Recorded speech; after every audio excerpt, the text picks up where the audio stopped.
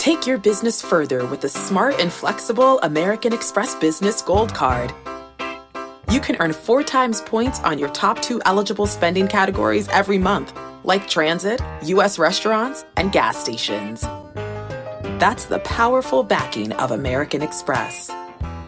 4 times points on up to $150,000 in purchases per year. Terms apply. Learn more at americanexpress.com/businessgoldcard.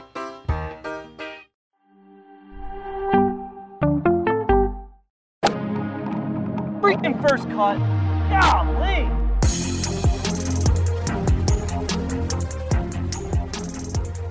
Welcome to the First Cut Podcast. I'm Rick Gaiman, and this is your DFS preview for this week's John Deere Classic. And joining me to break it all down, Sia Najad is here. Sia, happy Monday.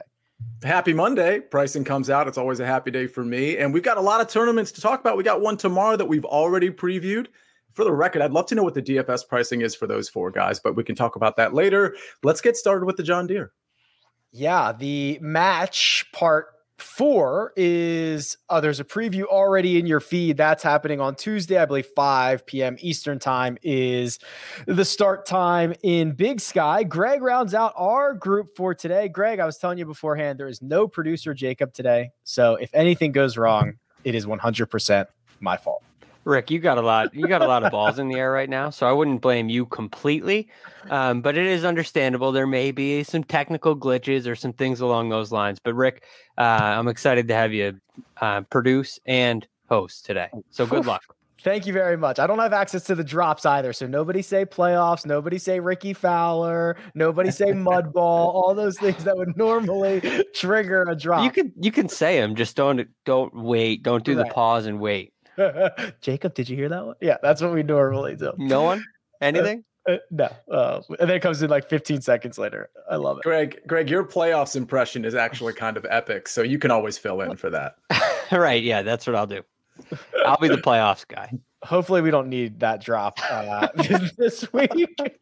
All right, gentlemen, John Deere Classic TPC Deere Run. Let's start with the field. See, let's get it out of the way. It's not a great field, but it is one that is filled with opportunity, not only for the players who are playing, obviously licking their chops, trying to earn points, trying to earn money, while the top players in the world, most of them have already made the trip across the pond, getting ready for the Open Championship. But it's also an opportunity for us, right? For those who are well-informed, well-researched, that know more than just the top 30 golfers on the tour. This is where we really kind of earn our keep.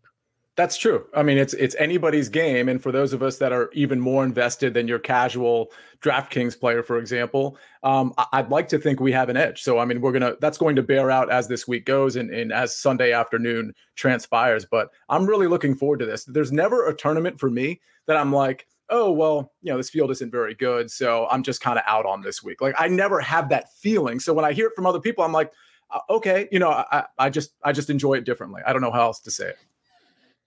I'm the same way.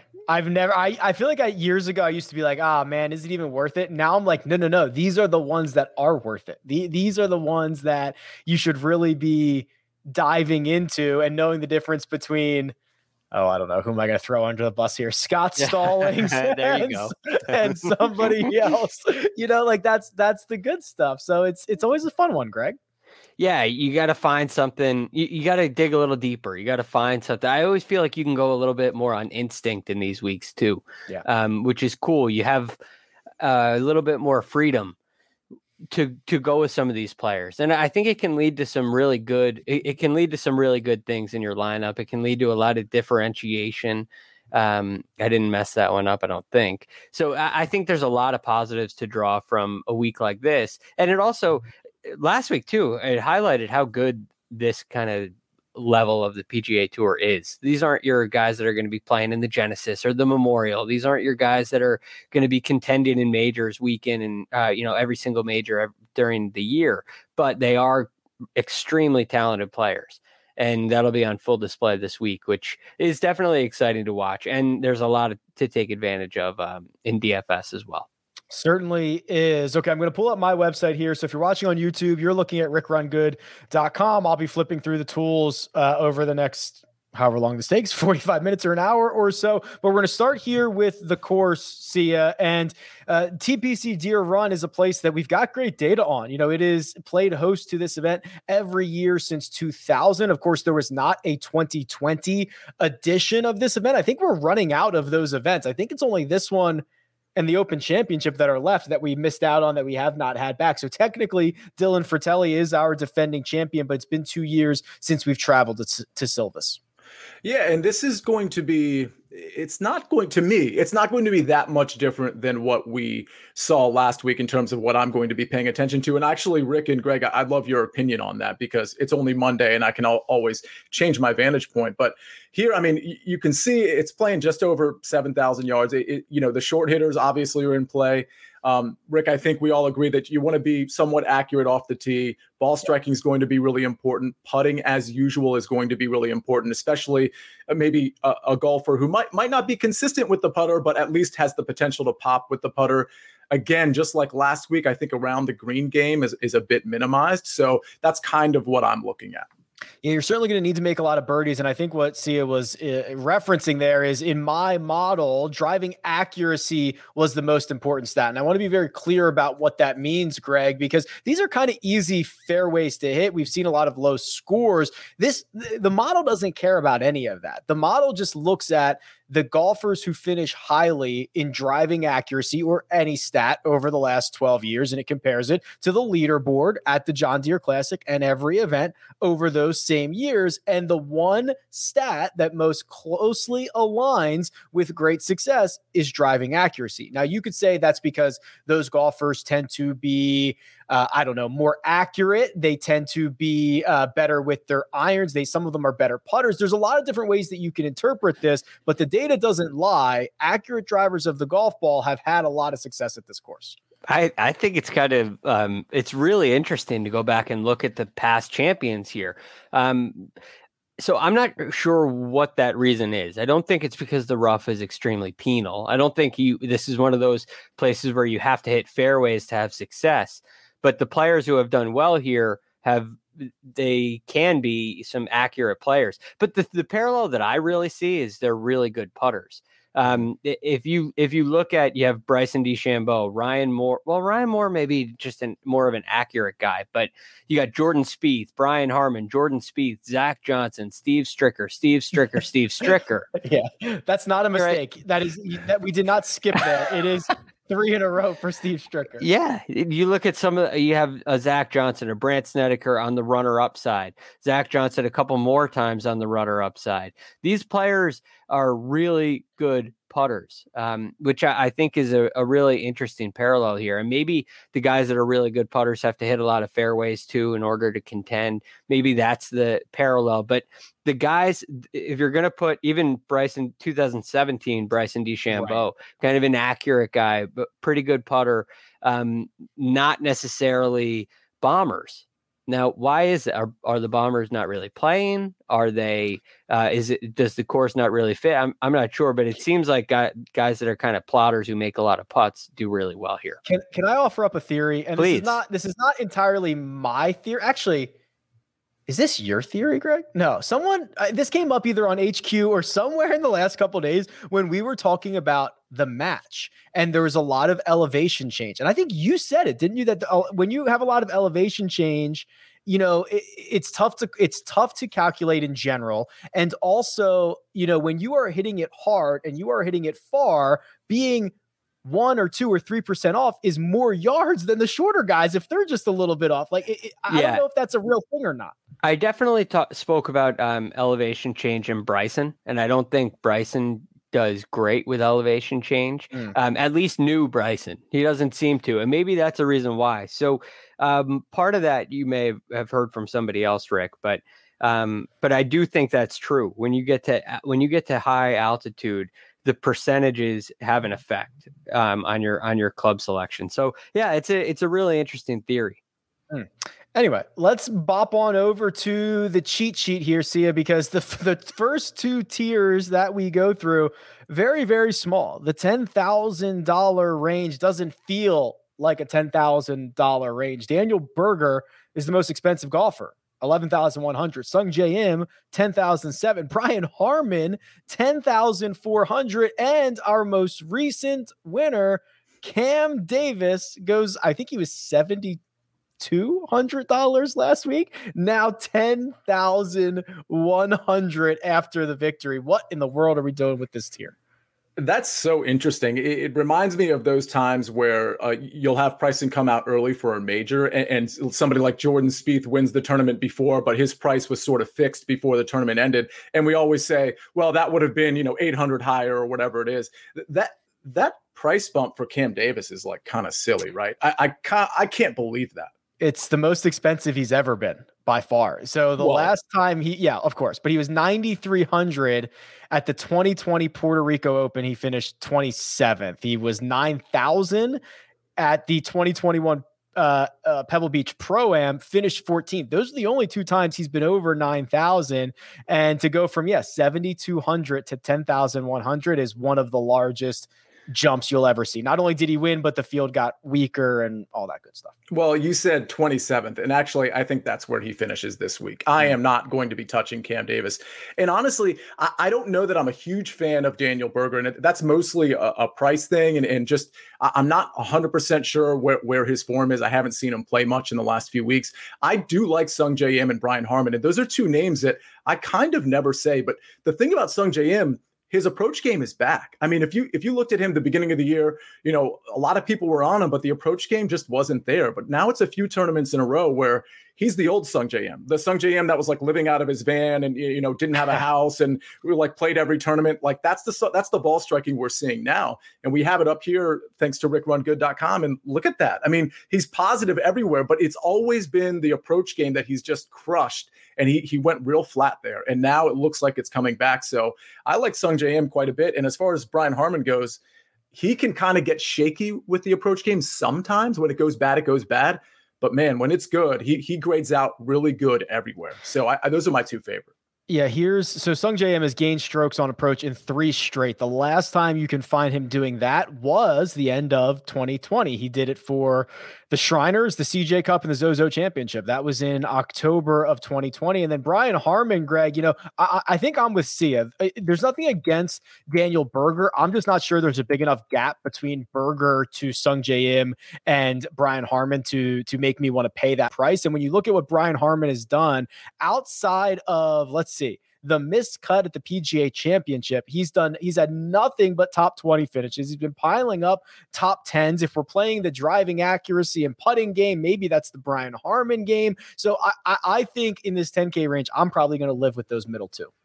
Yeah, I'm probably a little less on Sung J, and I'm not sure why. I understand I have no reason against Sung J. I'm just, I do like Brian. I love Brian Harman. He's probably my top choice. And Berger, I think, is still a really valuable option. To start with Brian Harman, because you got him up there, 13th in strokes gained putting for the year. He's been accurate, and I love the recent form that you just highlighted. But more specifically, tied 8th at the Charles Schwab and tied, solo 5th at the Travelers Championship.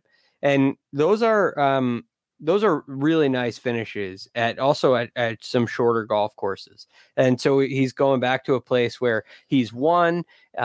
He came in tied 26th in 2019. The last rendition in 2017, he was tied 10th. So he has played well here. And I think this is the best Brian Harman has played in quite some time. Maybe not his entire career, but definitely in a while. So I like where Brian Harman's game is. But Berger, I think, is just a little bit, he's just a better player. Now you pay for it, but he's got a higher ceiling than anybody else in the field, I would say. Maybe Sung J M is an exception to that. But Daniel Berger is amongst the most well-rounded players on the PGA Tour. The short game this year has suffered a little bit. It hasn't been great, but still, he's coming off a tied 7th at the U.S. Open. He already has a win at a shorter golf course this year at Pebble Beach. Tied 3rd at the Byron Nelson. I think Daniel Berger is the best player in the field, and I don't think there's a problem in paying that price for him this week. Yeah, he ranks inside the top 20 or even the top 30 and basically all the most important stats on tour this season. I want to go back to Brian Harman because this is a really strange quirk I just stumbled upon here. So he has not lost strokes. Sorry, he has lost strokes once, dating back to the 2023 M Open. And this is kind of a quirk because what's the cut line to PGA Championship? Top 60 in ties? Mm-hmm. Yeah. So if it was top 65, he couldn't have gained a third of a stroke and still miss the cut. But because it was the PGA Championship, he could. So he actually gained strokes in a week that he missed the cut, which means he has only lost strokes once, and he's lost less than a half a stroke one time since the 2020 RSM. Wow. Or Memorial. This is wild. Yeah. Since July of 2020. It's kind of, I mean, there's still that notion that he's like a safe pick. I remember earlier in the year, Rick, we were talking about Brian Harman and this is great and exciting because it's Brian Harman, but at the same time, he's going to give you he's going to give you a 24th place finish here. He's very safe. He's not going to miss a cut, but it's kind of shifted. I feel like Brian Harman's really ready to contend ever since the Players Championship. He's built some win equity. I've been feeling like he's actually going to win a PGA Tour event. And this might be the one for him to get the job done. So that's a fascinating little stat. Yeah, that was strange. I haven't seen anything like that in quite some time. Yeah. Okay, let's go down to the 9K range. This is also small, but I think interesting. Sia, Russell Henley, 9,900, Kevin Streelman, Kevin Na, Alex Noren, Aaron Wise. And then we rounded out with Siwoo Kim and Seamus Power, $9,000 for Seamus. That's good stuff right there. What do you see here?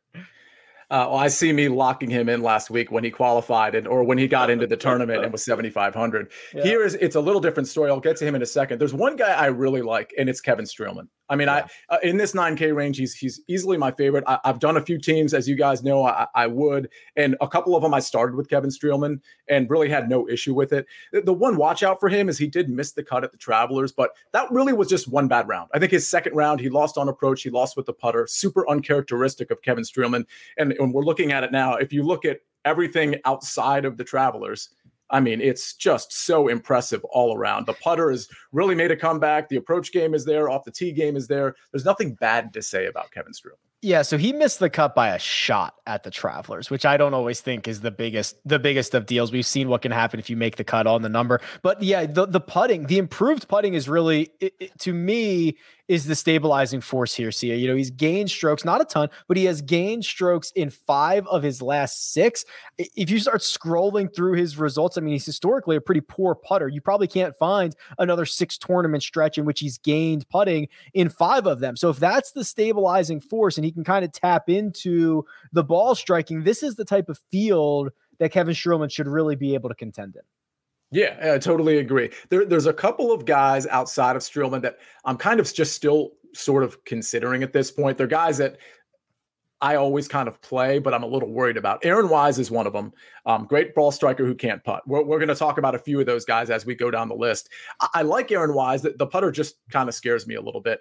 I think the upside is there, though, for him. And the other guy I'll mention as you pull up Aaron Wise is who we talked about, Seamus Power. I mean, Power, he's starting to get into a price where I'm just a little bit worried about it.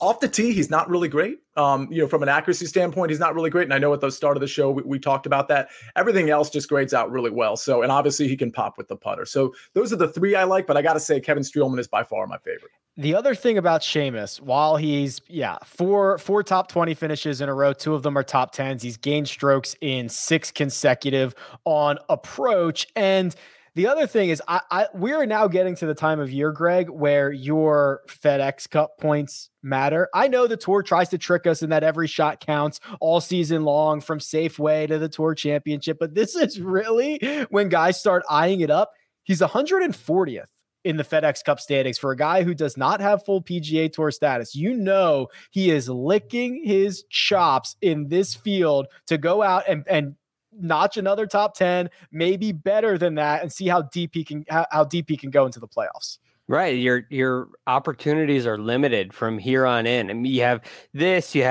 you just consider some smaller field events where you're going to get in and you're going to have an opportunity to start and probably have a likelihood to contend.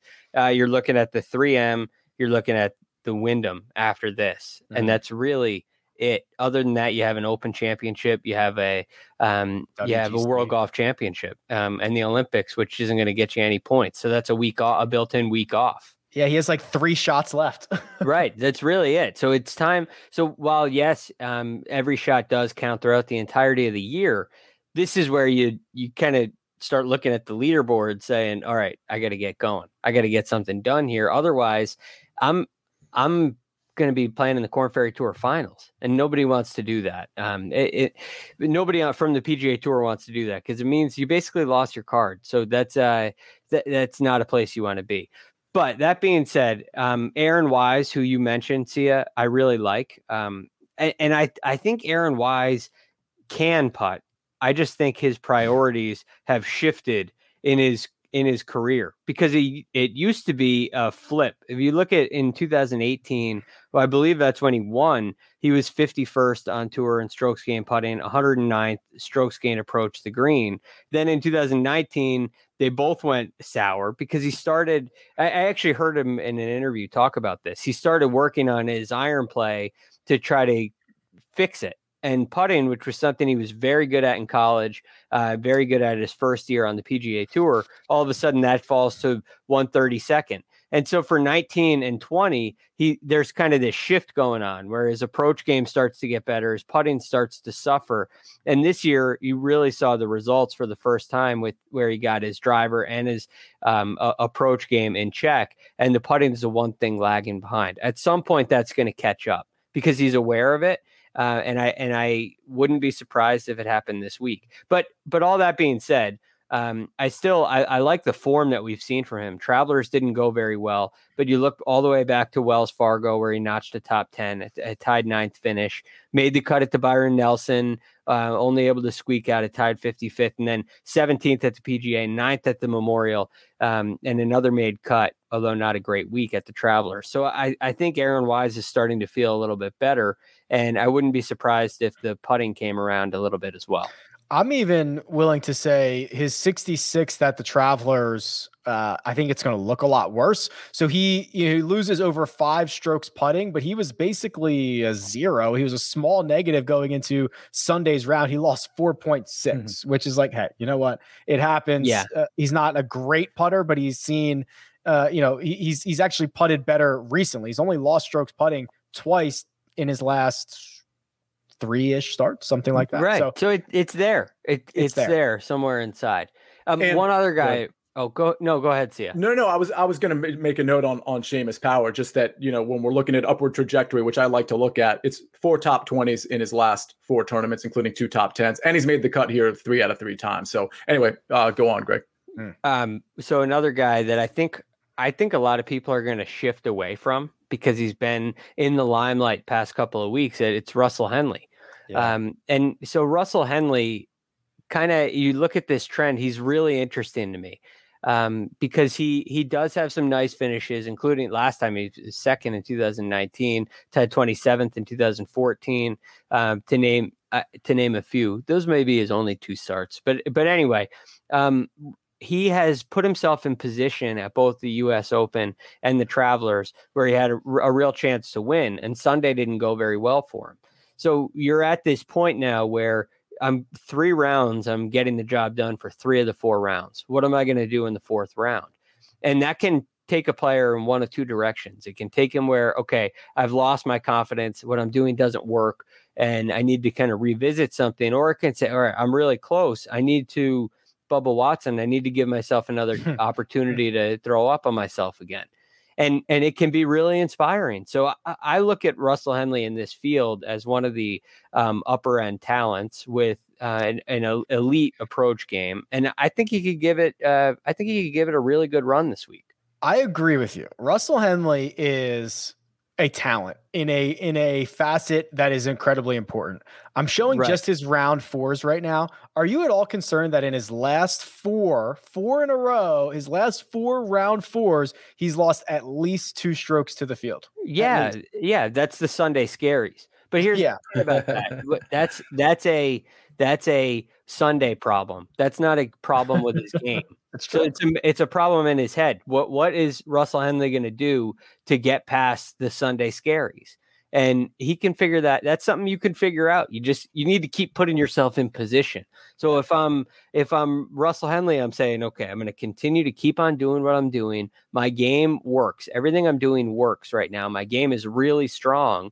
And the next level for me is to put it together on Sunday. No, it's not that everything's broke. Nothing's broken here. I just need to do what I'm doing for 4 days instead of for 3 days. And there's going to be a day where he proves to himself that he can do that. But this is the kind of thing I see from winners. There's one level that needs to be broke, one barrier that needs to be broken. It happens to be the hardest one, but Russell Henley's right there knocking on the door. I'm giving him another chance. I'll tell you that.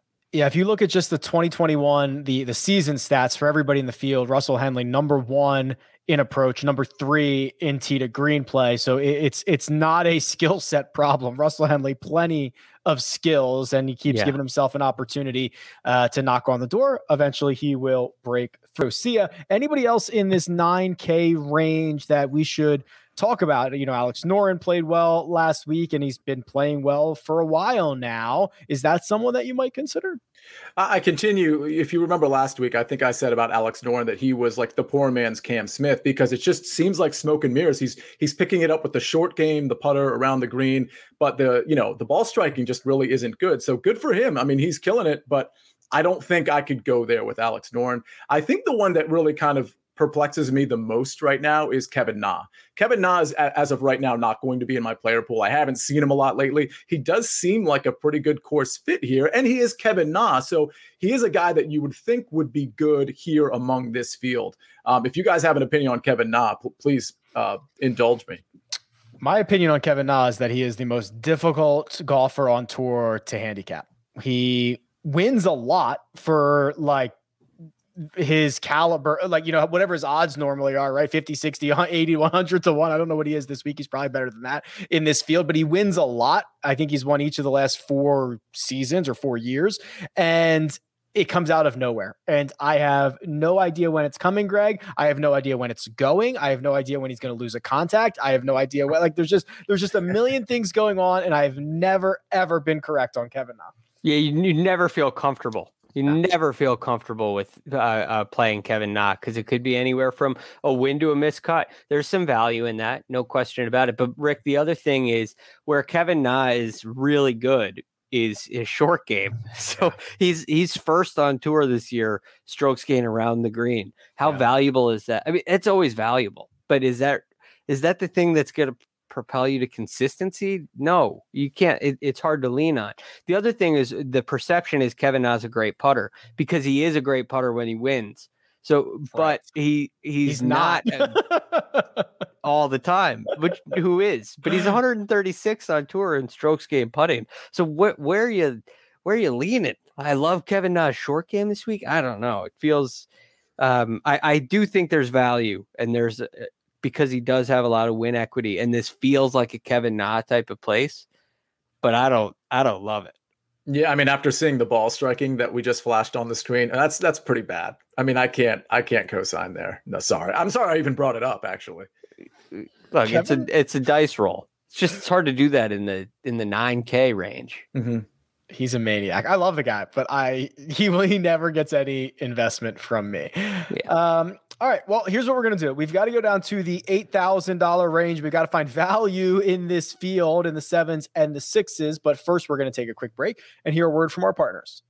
Did you know that more than 75% of Americans will experience foot pain in their lifetime, but only 10% will seek out a solution for that pain? Those numbers do not add up to me, and I know it can be confusing, the biomechanics of the foot, the bones, the muscles, everything in between, but solving foot pain is simple, and that's where Superfeet comes into play. These Superfeet insoles go into your shoes, give your feet comfort and support where they need it the most, and redistribute the forces that reduce both stress and strain through your entire body, not just your feet. Insoles have been phenomenal for me personally, and they are clinically proven to decrease fatigue, reduce injury, and improve comfort. I can attest to that myself, especially when walking a lot of golf holes that I play. So if you feel good, you play good, you look good, everything works out from there, and it starts from the bottom up. Visit superfeet.com and enter promo code FIRST at checkout for 15% off your first order plus free shipping. It's a really fine line creating workout clothes that are great in the gym and workout clothes that are also great to look at outside the gym. And Vuori has threaded that needle. They are designed to work out in, but they don't look like it. They don't feel like it. And it's incredibly comfortable stuff, whether you are running, training, swimming, doing yoga, running errands, lounging around the house. It really doesn't matter. These are versatile clothes. You'll find me often in the men's Sunday performance jogger because I like the jogger situation that goes on down at the bottom, but they're very comfortable. They've got a little bit of a shorter inseam, so they're not as bulky as other pants or other joggers that I have seen out there, and I've really enjoyed how they work both in and out of the gym. So now here's what you can do for our listeners. First-time purchasers are getting 20% off. All you have to do is go to vuori.com/first. That's VUORI.com/first. Again, not only will you receive 20% off your first order, but enjoy free shipping on any U.S. orders over $75. And here's my favorite part, free returns. Yeah, go check it out. vuori.com/first and discover the versatility of Vuori clothing. And we're back. The $8,000 range. Sia, it starts with Patton Kizzire, Maverick McNeely. It's actually fairly small. You would expect it to get bigger here. Troy Merritt, Lucas Glover. I won't say everybody, but it ends with Doug Gibb and Johnny Vegas. There's about a dozen or so golfers in this range. Does anybody have your attention? Yeah, a few guys that can flat out score, and I think you're going to see some of that this week. It's the top two, Patton Kizzire and Maverick McNeely.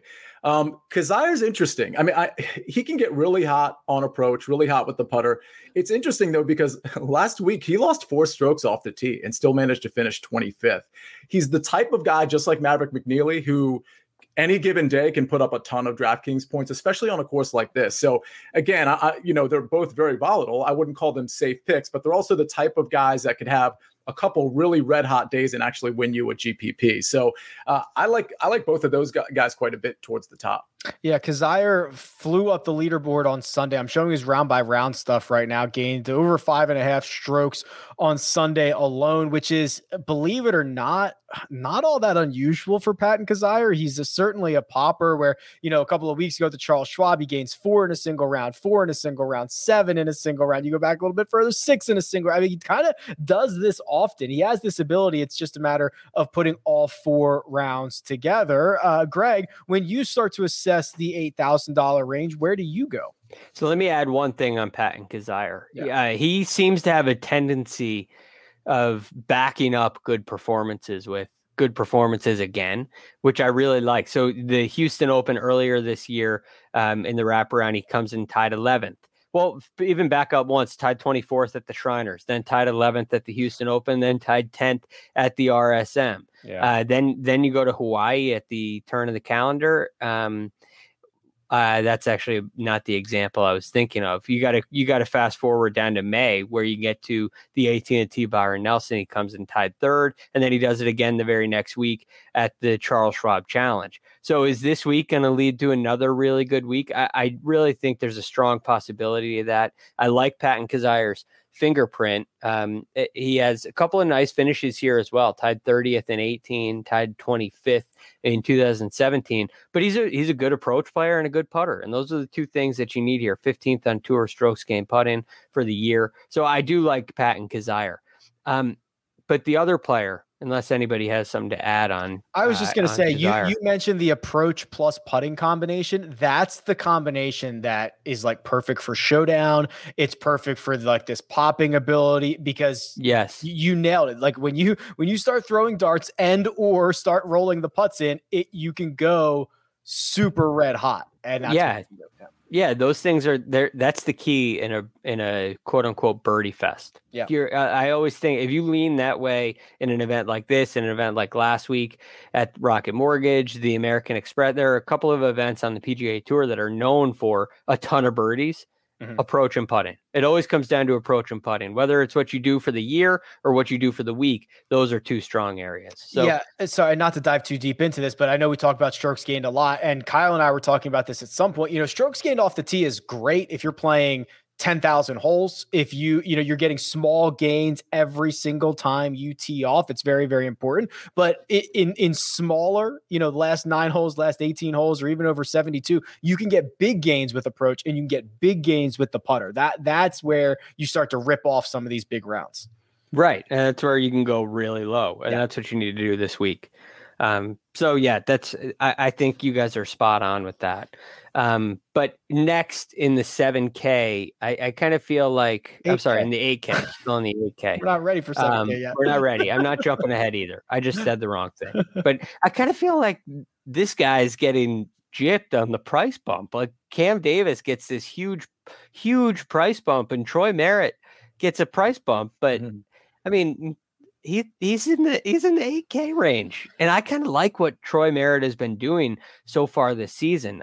We know he had an opportunity to win last week at the Rocket Mortgage. He didn't. He comes in tied second. I guess according to Rick, it could have been a solo second, but he also a solo second, but also tied 8th at the Valspar. He was tied 7th at the Byron Nelson, solo 7th at the Charles Schwab. He's had a couple of tied 36th at the Travelers. This guy's been playing some really good golf.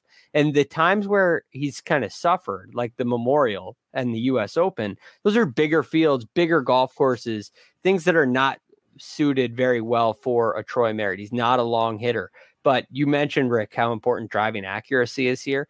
And sometimes I don't live and die by the model, but when the model says something, it can speak sometimes. And he was first in fairways hit last week. He only missed 9 fairways for the whole week. He hit 12 of 14 fairways on Sunday. So I think Troy Merritt's worth another look for a second week in a row of contention.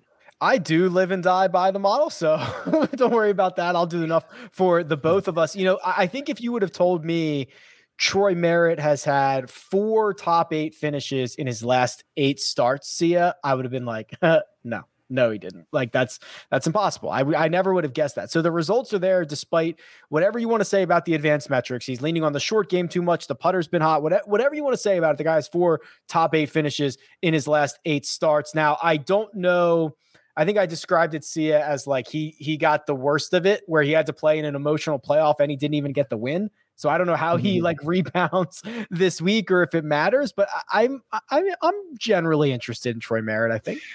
Yeah, I guess my problem here is that he's always gaining heavy with the putter, and what I'd like to see is a little bit more ball striking sprinkled in. That doesn't mean that you can't have a few bad ball striking tournaments, but there's too many here. I mean, let's just go back his last 8. I mean, half of them he's losing ball striking and kind of significantly in most of them. So I think that's where my hang up is. It's the same problem I have with Alex Noren, who did just fine last week.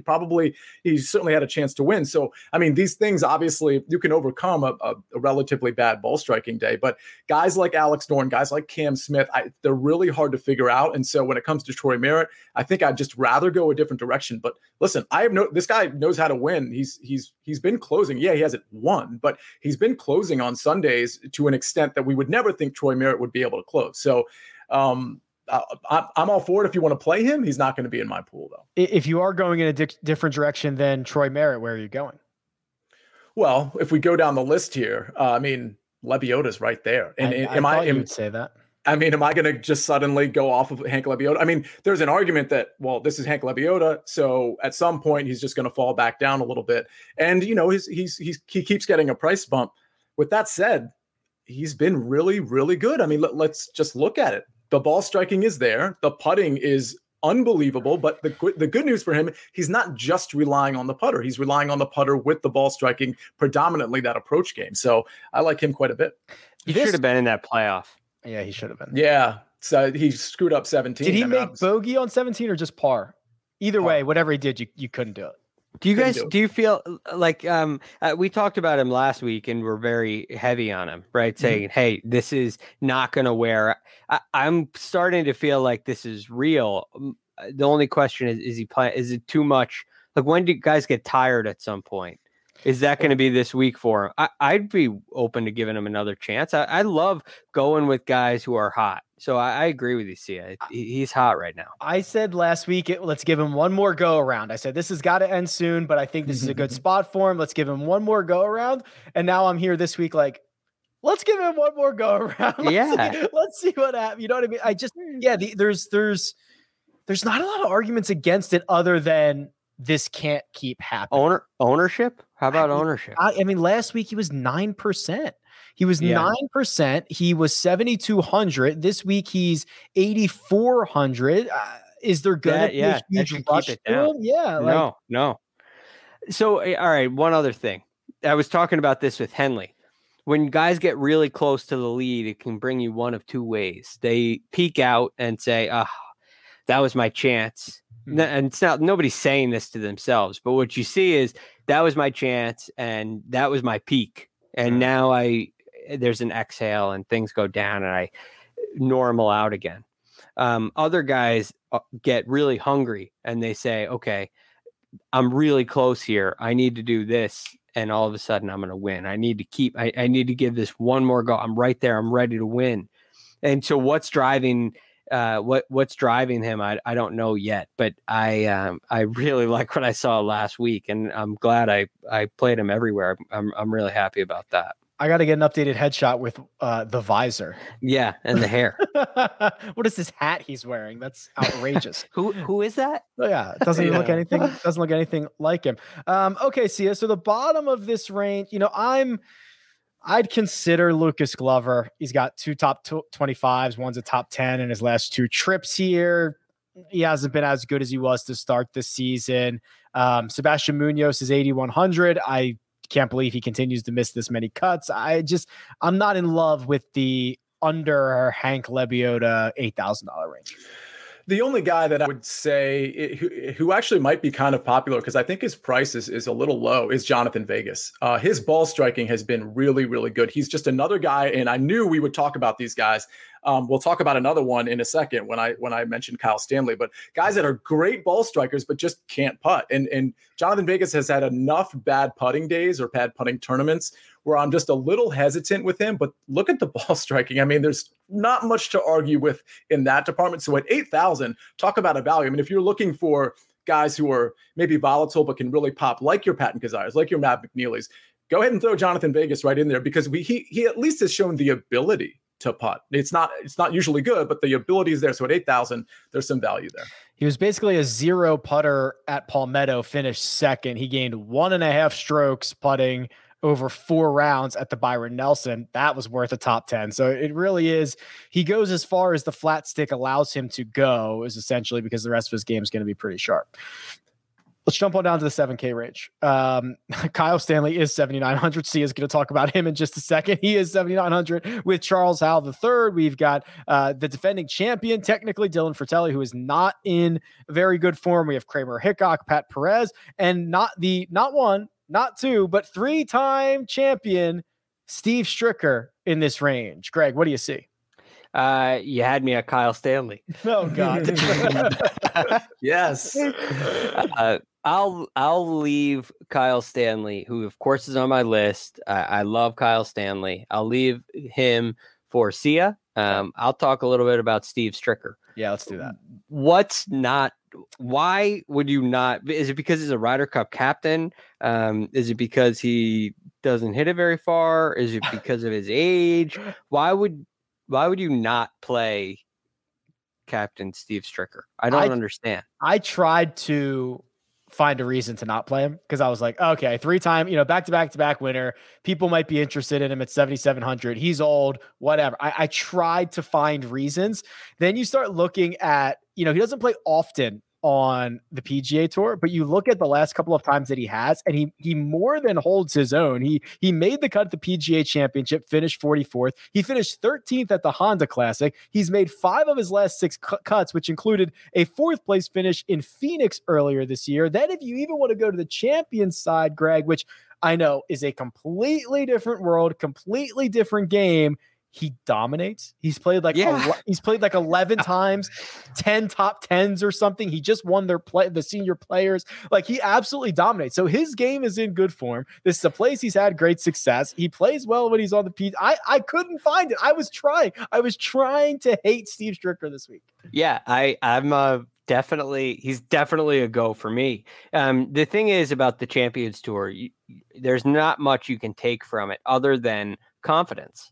And this is simply a sign that he's feeling really good about his game. And that the line between the Champions Tour and the PGA Tour is a different line than Korn Ferry to PGA Tour. Oh yeah, big time. Right. It's a big time difference. But for a guy like Steve Stricker, when he's confident going to a place that he loves, it's a good sign. It's a good recipe, and his game is very clearly good. He won on a big golf course too. Firestone's not it's not a pitch and putt by any means. It's not like he's playing somewhere where you can hit it anywhere you want. And you got to play some really good golf out there, and he clearly did. So I think a sharp Steve Stricker, Ryder Cup captain, maybe getting himself into contention for a captain's pick this year. Oh, I'm only kidding. I'm kidding. I'm kidding. Could you imagine if all the great names he's going to have to snub on this team, if he was just like, you know what, I'm picking myself. Yeah. the most unassuming guy too, like the most unassuming captain. And with the final captain's pick, Steve Stricker. Yeah. Remember when Tiger did that? I said, oh, Jesus. Okay. The other thing is, in the modern game, outside of Tiger, who else has won 3 in a row? Anybody? I can't think of any off the top of my head. Man. I'm sure Tiger's done it multiple times, but I'm talking about the modern game, not like Berger didn't. He had a chance, right? Yeah. Because he won back-to-back. Matt Henry had a chance. He didn't. At API. Brooks, yeah. I guess Brooks has had a chance at a couple of majors, but it came close at Pebble. Man, he really I think he came in second at Pebble. He was so close. Winning 3 in a row is it doesn't happen very often. Paul Goydos, just to give you an idea of what this guy did at this golf course, Paul Goydos shot 59 in the first round. Yeah. And had a 1-shot lead. Yeah. Okay. Because Stricker shot 60 and then ended up beating him. You go shoot 59 at a PGA Tour event, you end up with a 1-shot lead. I'm pretty sure that day, I thought I read this, at least maybe in the shot link era, was the lowest scoring average ever. Like that day at John Deere, because there's a 59. Not surprising. Yeah, exactly. All right, well, there's the Steve Stricker love. Okay, see, there's a lot of names in the 7K range. This is finally like our first huge range here. I actually like Kramer Hickok quite a bit. I was impressed that he even made the cut after an 8-hole playoff and falling to Harris English at the Travelers. He made the cut. He finished 14th at the Charles Schwab. So this is a decent stretch of golf for him. He's very accurate with the driver. He might be building some confidence. So I like him. Who else here might move the needle for you?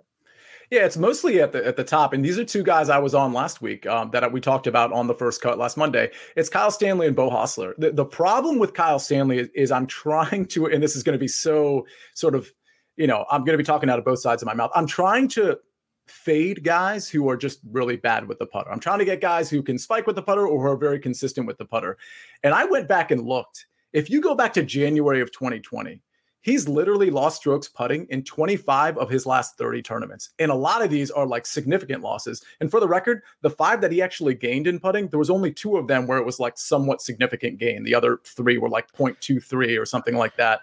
That's a really big problem. So this is one of those where, you can lean on the ball striking like Jonathan Vegas and just hope that instead of him being like a -4 putter, that maybe he's like a -1.5 putter. It would also be different. Sia, you're absolutely right. Everything you said, absolutely correct. It would also be a different story if the 2 or 3 weeks that he gained 3 or 4 strokes, he won. Like if he had 2 or 3 wins, we'd be like, okay, it's worth it because you might steal a win here. He gains 4 strokes putting at Farmers, misses the cut. He gains 3 at Genesis this year, finishes 32nd, gains nearly 4.5 at Valspar, finishes 39th. If like, what's the ceiling? Even? Well, it's just he can't tap into any of this. So it's the anomaly of anomalies because those that you just pointed out were the only tournaments, or virtually the only tournaments, where he actually lost ball striking.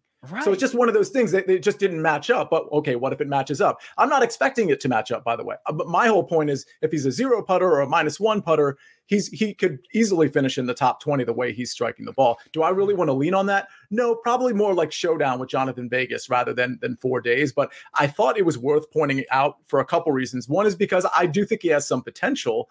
And the other thing is, it's just kind of crazy that a guy like Kyle Stanley, who we all like, just simply cannot putt. It's kind of strange. But I'll say this about Beau Hossler. Okay, so last week we talked about I talked about that sort of upward trajectory. What I'm saying, it was 2 tournaments in a row last week where, he had finished top 25, was striking the ball well, was putting well like he normally does. And now we can add a third tournament to that. Another top 25 finish, another where the ball striking was pretty good. The putter was good enough. And the around the green game kind of saved him a little bit. But this is 3 tournaments in a row now where he's top 25, including a 10th place finish. So I think at this course, I think Beau Hossler could really succeed. I don't think he's had another 3 tournament stretch. He's had a couple close ones where he's got 3 top 25s in a row. I'm scrolling here. Some of them are close. I mean, semantics that I chose top 25, but this is a very good stretch of golf for Beau Hossler. So yeah, coming around. I used to live down the street from him, but I don't anymore. Or I moved and he probably moved too. So now we don't. Bye, Beau. Greg, what else do you see? Oh, Eric EVR withdrew, so don't play him. He's 7,500. That's an easy one. Anybody else you see in this range? Yeah. How about this is another one of my guys here. Richie Werenski. I think he could come up with another really solid week. So he's played here 3 times, tied 47th in 2019. Not great. Tied 23rd in 18, tied 25th in 17. So he has played pretty well here, and he's coming off a tied 25th last week. So one thing when you get down into these ranges, I like guys that are confident. And the other thing I like about him is he's playing his 3rd week in a row. So he didn't play US Open, and he's played at the Travelers where he shot 71-68 and missed the cut. Okay, that's one of those things where you miss the cut by 1. Not necessarily a problem. And then he shot 3 68, 68, 69, 72 at the Rocket Mortgage. So again, I think Richie is at a point now where he's building towards something, and he's heading to a place where he's had some mild success. And I think he's ready. I think this is one of those, if I dare release, this is a Richie Werenski kind of tournament. And if you're paying attention, Greg is the Richie whisperer. So yeah, I think I'm 1 for 1 on Richie. Yes, take heed when Greg endorses a Richie Werenski. Yeah, I don't throw it out there. Right. I only throw it out. I'm very careful with these because it can get ruined, and trust is broken very quickly. Yes. So you start throwing that out there. If he misses the cut this week, I probably lose the Werenski whisperer moniker. Yeah, that's why we have to take you seriously when you do it, though. Sia, we got to do this before we go down to the 7K range, because there's a guy at $7,000 even. His name is Satoshi Kodaira, and he looked great for about, what do we think, 27 holes last week? I think he made the turn on Friday at 6 under, which gave him 3 shots cushion to make the cut. Not enough cushion, my friend, apparently. Yeah, I mean, on 18 double bogey, and that was all she wrote. I mean, he could have parred that and made the cut. So that was super, super disappointing. The good news though is I don't really. Okay, so first of all, we did talk about Kodaira before this show, and props to you, Rick, because we've been on Kodaira, but you said last week, I don't know that this is the course for him. And of course, I didn't listen because I'm an idiot.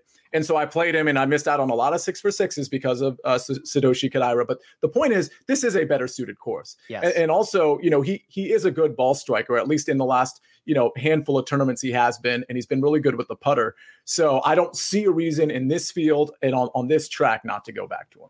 I agree. He is incredibly accurate with the driver. He has not been a good putter. He has been an amazing putter. Last 24 rounds, I think only Troy Merritt has been better with the flat stick. He has literally unlocked something. I don't know what it is, because for his entire career, he's been one of the worst putters on the PGA Tour. And in the last 5 starts, he has gained 6.5, 4, 5.5, 5.3, 2.4. He's been unbelievable with the flat stick, and just a little bit of gains in other places are certainly going to go a long way. So yeah, I'm back in, baby. Let's go. I'm ready to get hurt again. Satoshi Kodaira.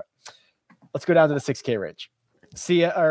Greg, why don't you kick us off here? This is where I start to get a little bit worried. You've got Benny On, you've got Adam Schenk, you have Harry Higgs. You just have a lot of red on the cheat sheet here, right? There's not a lot to really hang your cap on, but where would you place your hat? So there's a couple of players I've been watching. I want to throw one other name out there, by the way, real quick. And he's 7 flat, so I feel like this can fit. That's fair. Maybe I'm just going to drop this in. We don't have to talk about it. But Jim Can I guess? Yeah, oh, yeah. Darn. Okay. You just said Jim Herman. Yeah. Okay. Yeah, go ahead. Guess. I thought you were going to say Ryan Armour. Go on. Sorry. So the Jim Herman thing is he's got back-to-back top 26 finishes. Yeah. And you don't see that very often. And there's a little win equity there. And this might be kind of place where a guy who's 44th on tour in driving accuracy, and he seems to win when he plays well. So I don't know, maybe Jim Herman pops in there. But anyway, I digress.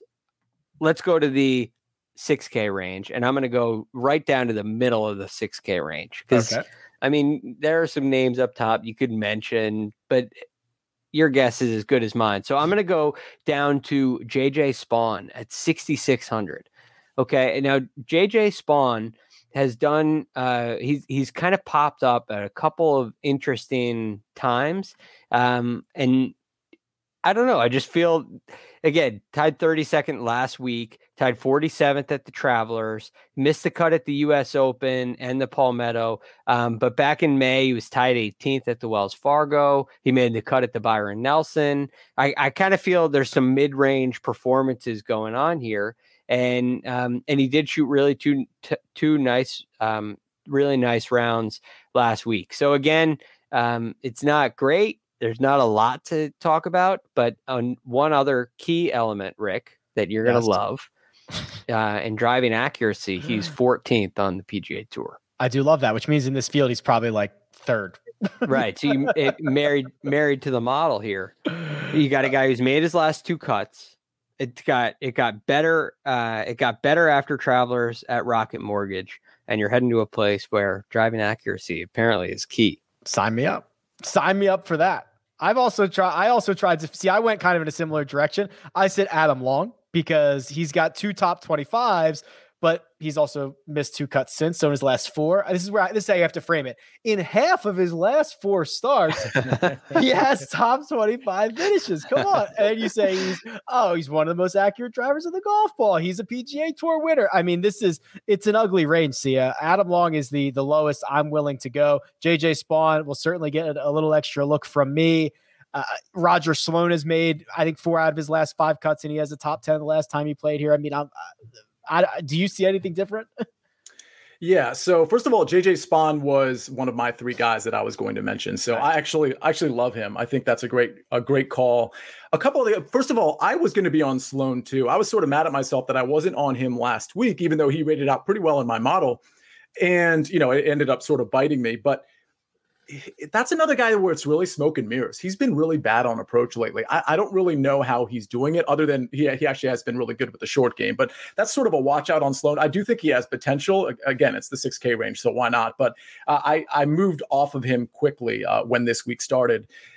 Adam Schenk I believe he's 6,900. So first of all, he has really good history here with a sixth place finish. I believe it was in 2019. I think it was a miscut the year before that.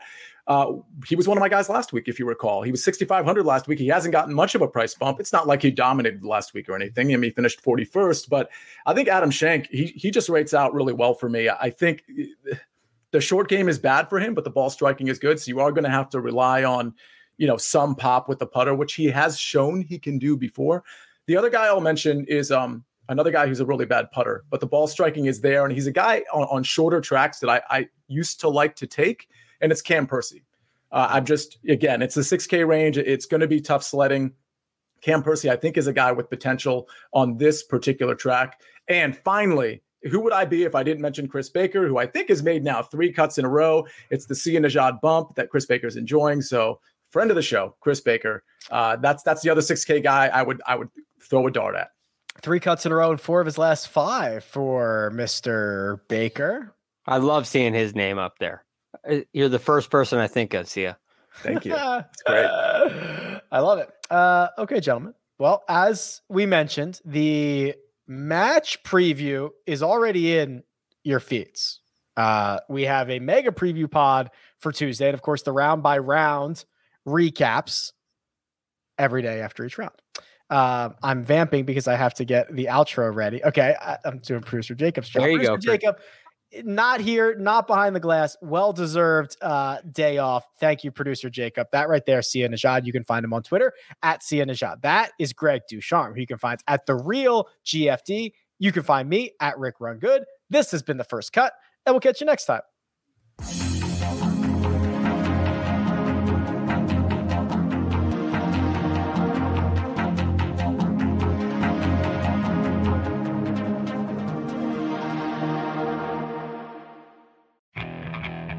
Okay, picture this.